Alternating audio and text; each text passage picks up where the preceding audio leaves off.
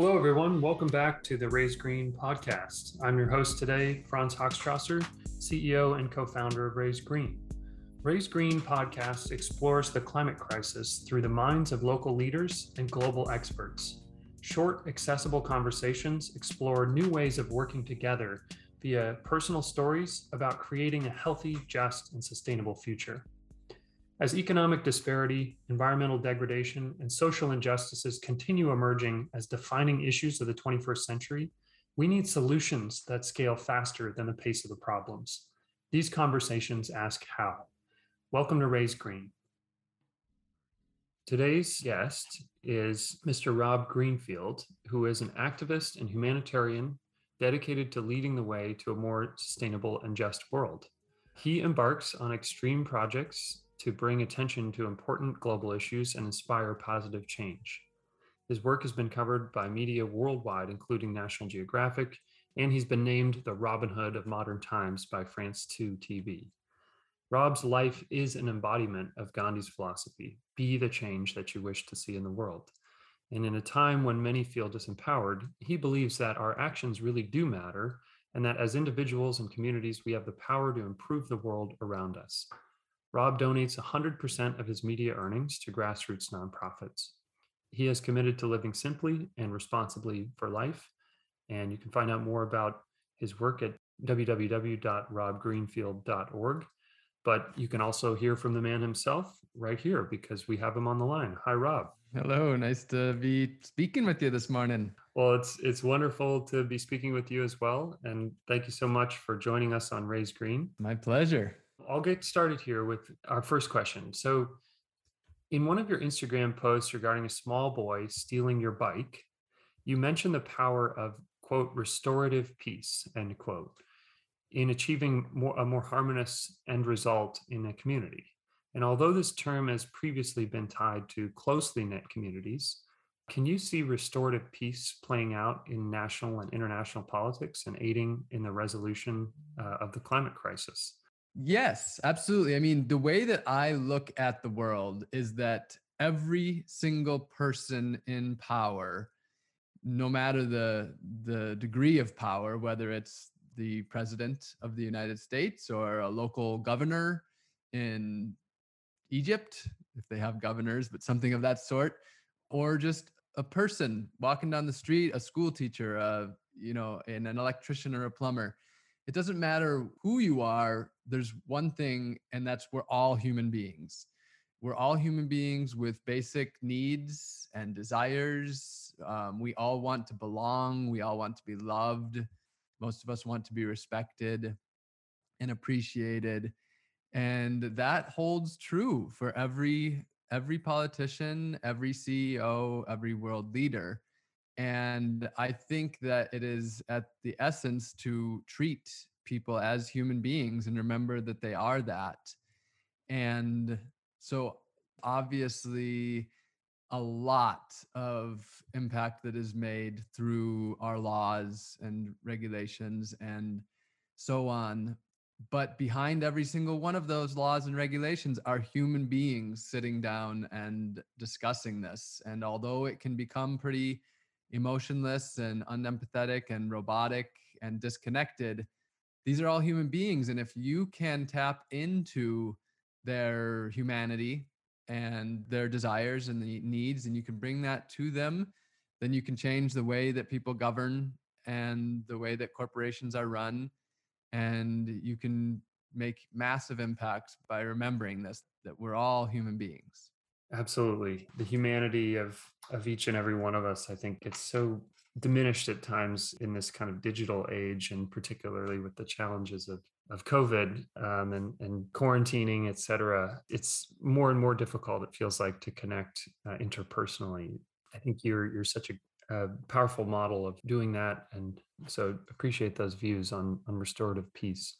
Yeah, and I just want to say that's something that I struggle myself with through, it's almost been 2 years now since COVID spread across this world, and my life has definitely changed. I'm a very privileged person, and so overall life is still good and I get to manage to live the life I want. But that being said, I have struggled with a lot of things, and one of them is connecting to other people in these times is more challenging.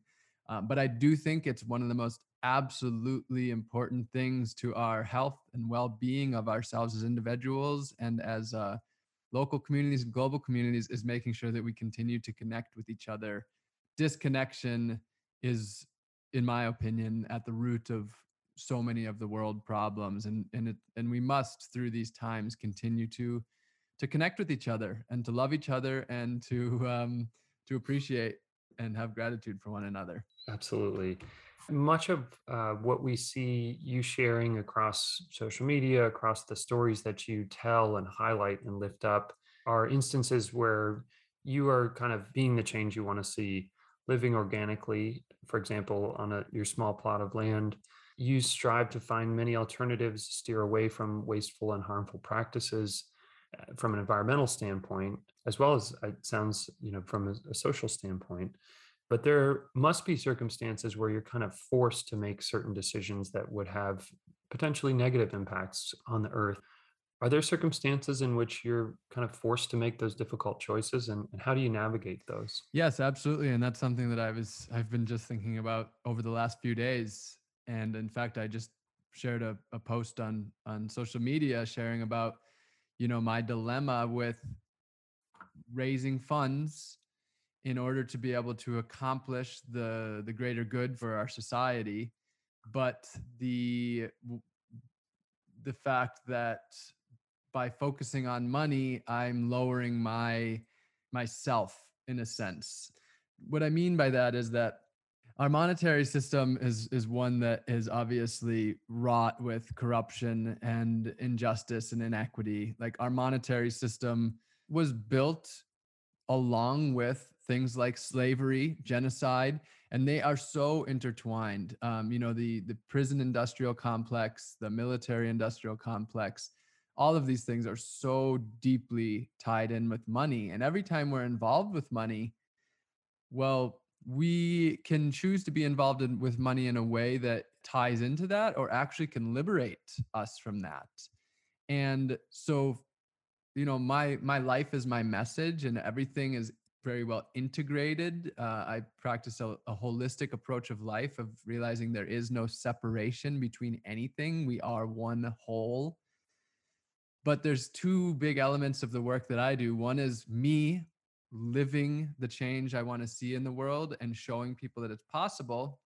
And then secondly, there's the programs that I do, like Community Fruit Trees and Free Seed Project, to be able to provide resources to communities to gain sovereignty. And for that, that requires money. And money requires me getting it from somewhere. And that comes down to the level of ethics that I can stick to and get the resources that I need in order to do that. So that's one part, is sourcing funds in order to accomplish good.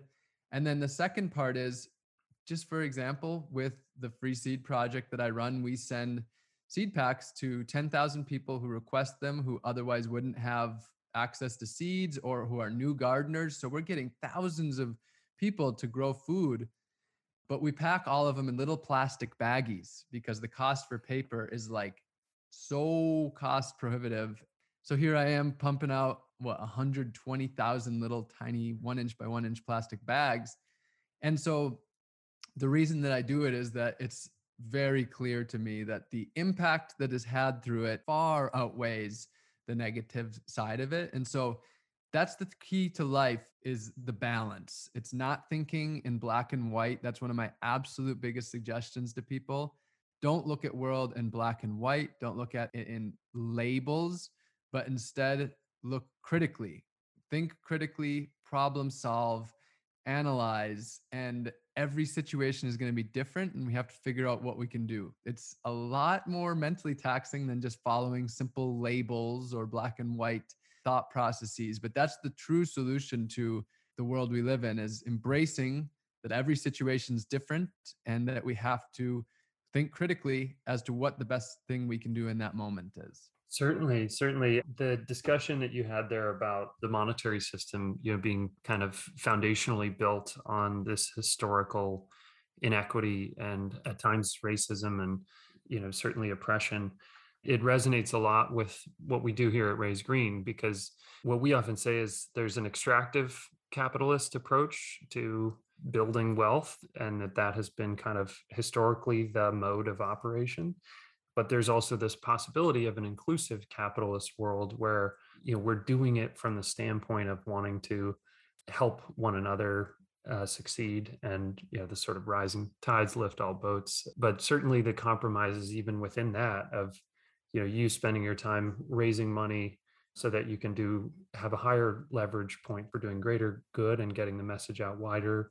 It resonates deeply with our work as well here. So totally feel you. And then on the Free Seed Project, first off, cheers for getting so many seeds out into the world, people growing more and more. And if the cost is a plastic baggie here and there, or even 120,000 to get people bought into growing their own food and taking control of their gardening and food production, then perhaps it's a worthy cost. Yes. And, that's something that I spend time thinking about, which is transitional ethics, which I've been surprised at the number of people who haven't heard of this idea of transitional ethics, but it's really simple. It's that we are in a transition time. Or at least we're trying to be in a transition time. All of us that are trying to change the way the society interacts with Earth, with humanity as a whole, with all of our plant and animal relatives. All of us we're trying to transition the society to doing things in a different way. So we're in a transition time. And transitional times call for transitional ethics. And what that means is that we can't live in the future now. We can't accomplish everything that we want to accomplish without having to do some of the things that do not match our ethics to the exactitude, to 100%. So transitional ethics would involve looking at the scenario and seeing, okay, here is the negative impact that we'll have, but is utilizing these resources strategic and smart to get us to where we are trying to go? And I live a life of transition ethics. I could today go live in the woods in a house that I build myself from scratch from 100% materials from the land, and I could grow and forage 100% of my food, and I could live like a basically no impact life. But I wouldn't have nearly as much of a shift in society as compared to me using these technologies that I stand against in many ways, and me being involved in certain ways in the monetary system, mostly working with people who have money to redistribute it to create a more equitable system there. But all of these are little conflicts of interest. They all can, make me challenge my own ethics systems. But I believe that this is what we need to do in order to shift our society. Yeah, transitional ethics is certainly a powerful concept that I think more of us need to embrace. It reminds me of transitional justice and the manner in which human rights discourse kind of addresses post genocidal and post evil kind of regimes, transitions from things like the Rwandan genocide and the Holocaust. And not to go too deep on that, but simply to say that as you said, we are again in a transitional period, and figuring out the ethical implications of various compromises to move us forward is powerful work that must be done and embraced. And I think you're a great example of that. Um, I want to invoke this image to shift gears briefly. You, for almost a month or a month, you walked around with 4.5 pounds of trash kind of stapled to your body in various ways as a demonstration of the amount of trash that the average American creates per day. And it's one of many posts where you seem to be showing us ways to change how we live in order to live a more sustainable life, or rather make the point that this comfort that we enjoy comes at a cost.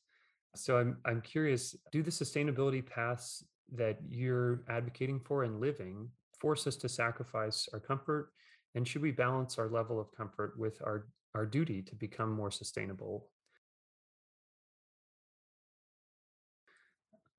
Yes. Yeah. So to clarify what that was, yeah, that was a project where for 1 month I lived like the average American. I shopped, I consumed like the average U.S. American. But the catch was I had to wear every piece of garbage that I created, and I had a specially designed trash suit with clear pockets to put it all in and distribute it. And every day, the average person creates 4.5 pounds of trash. So we're talking every day adding, it ended up being about 3 pounds for me. And by the end, I was wearing 90 pounds of garbage everywhere that I went in New York City, grocery shopping, to the movies, getting in a public transportation. And I was just a walking billboard for what consumerism actually looks like if we pay attention. And it was a very, very successful project in just waking people up. People saw it and they saw that I was merely a reflection of them, that I was them, except they had a garbage can and I didn't. Now, this, the strategic thing for me would be to say, no, we don't have to be any less comfortable. And the answer to that is, in a way, also no, we can be equally as comfortable. What I mean by this is, yes, the reality of the way that we are living in, for example, the United States of America, but many wealthy nations, is at the comfort that we get, the convenience that we get is at the expense of others, our human relatives, but our plant and animal relatives, our earth as a whole. The reason that life is so comfortable and convenient is because the burden is being placed elsewhere. The work is being placed elsewhere. So just as an example, when you get in your car, you sit down on your seat, your comfortable seat, you just merely move your foot forward ever so slightly, and you're going from 0 to 60 miles per hour in no time. Very easy, very comfortable. So, who's paying for that? Well, there's always somebody paying for this type of convenience and comfort. In this scenario, it's the routine thousands of oil spills that happen per year for us to have those fossil fuels. It's the people who live next to the oil refineries that have 2 to 4 times higher rates of cancer and respiratory diseases. And these are generally communities of color in the United States.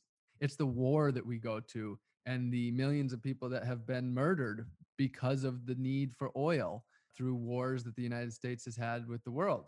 So, all of this is the burden that we are placing upon the earth when we take part in this convenience and comfort. So, do we need to be willing to step away from convenience and comfort if we want to honestly be talking about living an equitable, just, and regenerative present for a future? Absolutely. The only way you can really go around that is delusion. With that being said, we can be extremely comfortable because once we choose to have a mindset that the earth can provide us with what we need, if we work with the earth, we can have what we need. And if we can work with our community, we can do things in a way that doesn't pillage the earth and destroy other cultures in order to have what we need. And the reality of the situation is that, yes, in certain ways, my life is less comfortable because I've chosen to forego quite a bit of conveniences. But my life is honestly far more like than it was in the past, and that what I've experienced in society, I live in such a deeper state of contentment, of feeling purposeful, of feeling complete in my existence. And all of this comes through shedding all of the consumerism, all of the trying to fill our holes inside of us with material possessions, and instead embracing our existence, the existences that we have that have inherently been connected to this earth and only recently have been disconnected. And if we can simply embrace what is freely and abundantly given to us by this earth and by our work as human beings with this earth, then we can live comfortable, enjoyable lives. What a vision and something to strive for sure. And I know that you share that vision broadly and widely across digital media platforms, social media, a great way to effectively communicate your sustainability goals, your embodiment of those that ethic. At the same time, social media, as we were saying earlier, kind of only gets you so far. For those that aren't on it, they're not seeing it, but also increasingly we're hearing folks feeling like digital overload and and so I mean, I'm curious, do you also engage kind of directly among community members there in Asheville and around where you travel to have conversations about the different examples of sustainable living that you purvey, as well as larger issues, climate policy, voting on climate and sustainability issues, et cetera? Yeah, I mean, for me, the only reason that I use the internet is because it's something that exists in this time that we live in as a great tool. So I use whatever tools that exist, from podcasts and videos to TV and newspapers to writing books to writing articles to public speaking. And then I do a lot in person, classes, for example, beginning gardening classes. I take people out foraging so that they can connect with the earth and learn the plants that are growing around them. Just always looking for ways to bring people closer to nature and ultimately themselves. And that comes through, both organized things, and then just, I mean, I spend so much time with what people would call strangers, just as I travel all over. Like, my life is just spending time with different people that I've known for my whole life and people that I just met that day.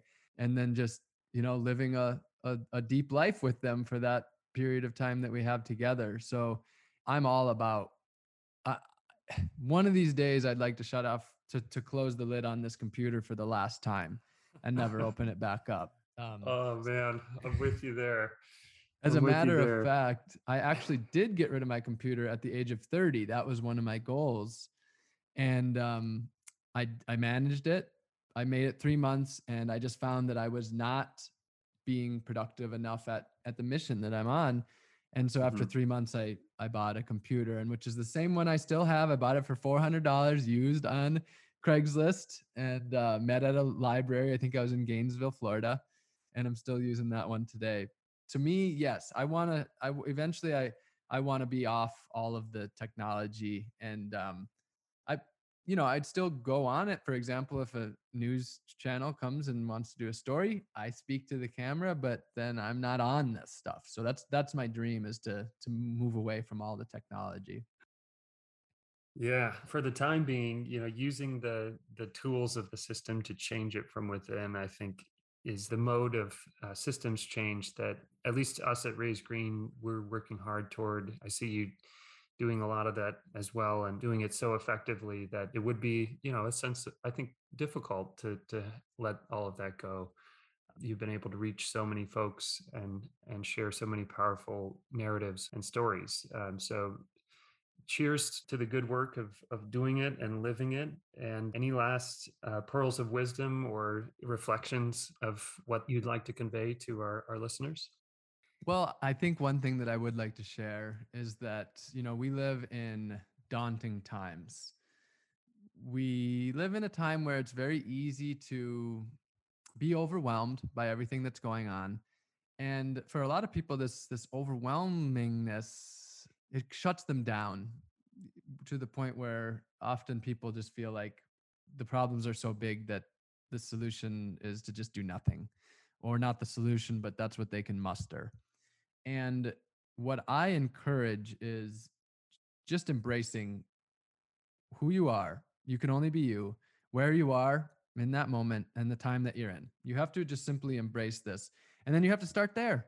And you'll never become an expert of anything without practice. If you're trying to become an amazing CEO or professional sports player, musician, dancer, singer, mathematician, any of these things require practice. And to live an equitable, just, regenerative life takes practice. You will not break free from society overnight and switch to this dream life that you may be dreaming of.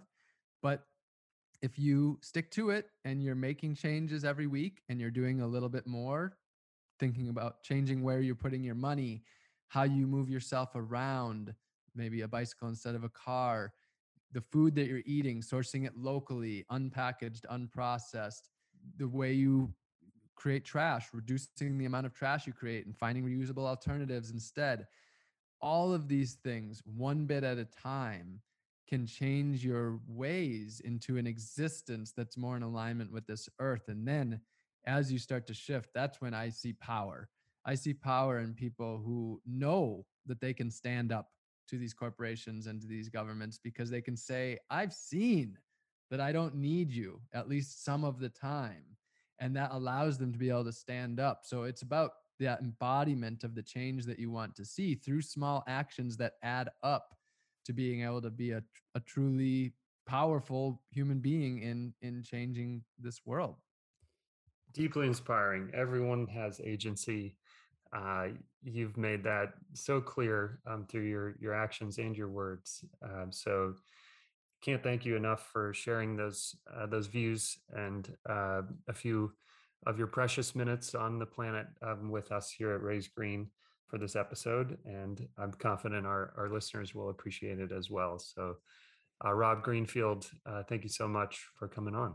Yeah, and I do want to say one last thing, and that is, one of the reasons I hopped on this podcast is I know that people listening to this, probably there's a lot of entrepreneurials and people that want to make good things happen, and I'm doing a lot of work right now to strategize for my 2022 as far as the projects that we do that have impact, which includes like Free Seed Project, community fruit trees, activism campaigns, and I'm looking for partners, people that want to that have funds, that want to make a positive difference in the world, and I believe that we can work together. So if that's you, definitely reach out to us. You can go to my website and click the contact button, or you can just email us at info@robgreenfield.org, and I'd love to hear from you. Splendid. I'm sure you'll get some incoming, and I look forward to working with you hand in hand or alongside toward those aims. So, Rob, thank you so much again, and yeah, have a lovely holiday season. Awesome. Well, thank you so much for having me on, and really appreciate it.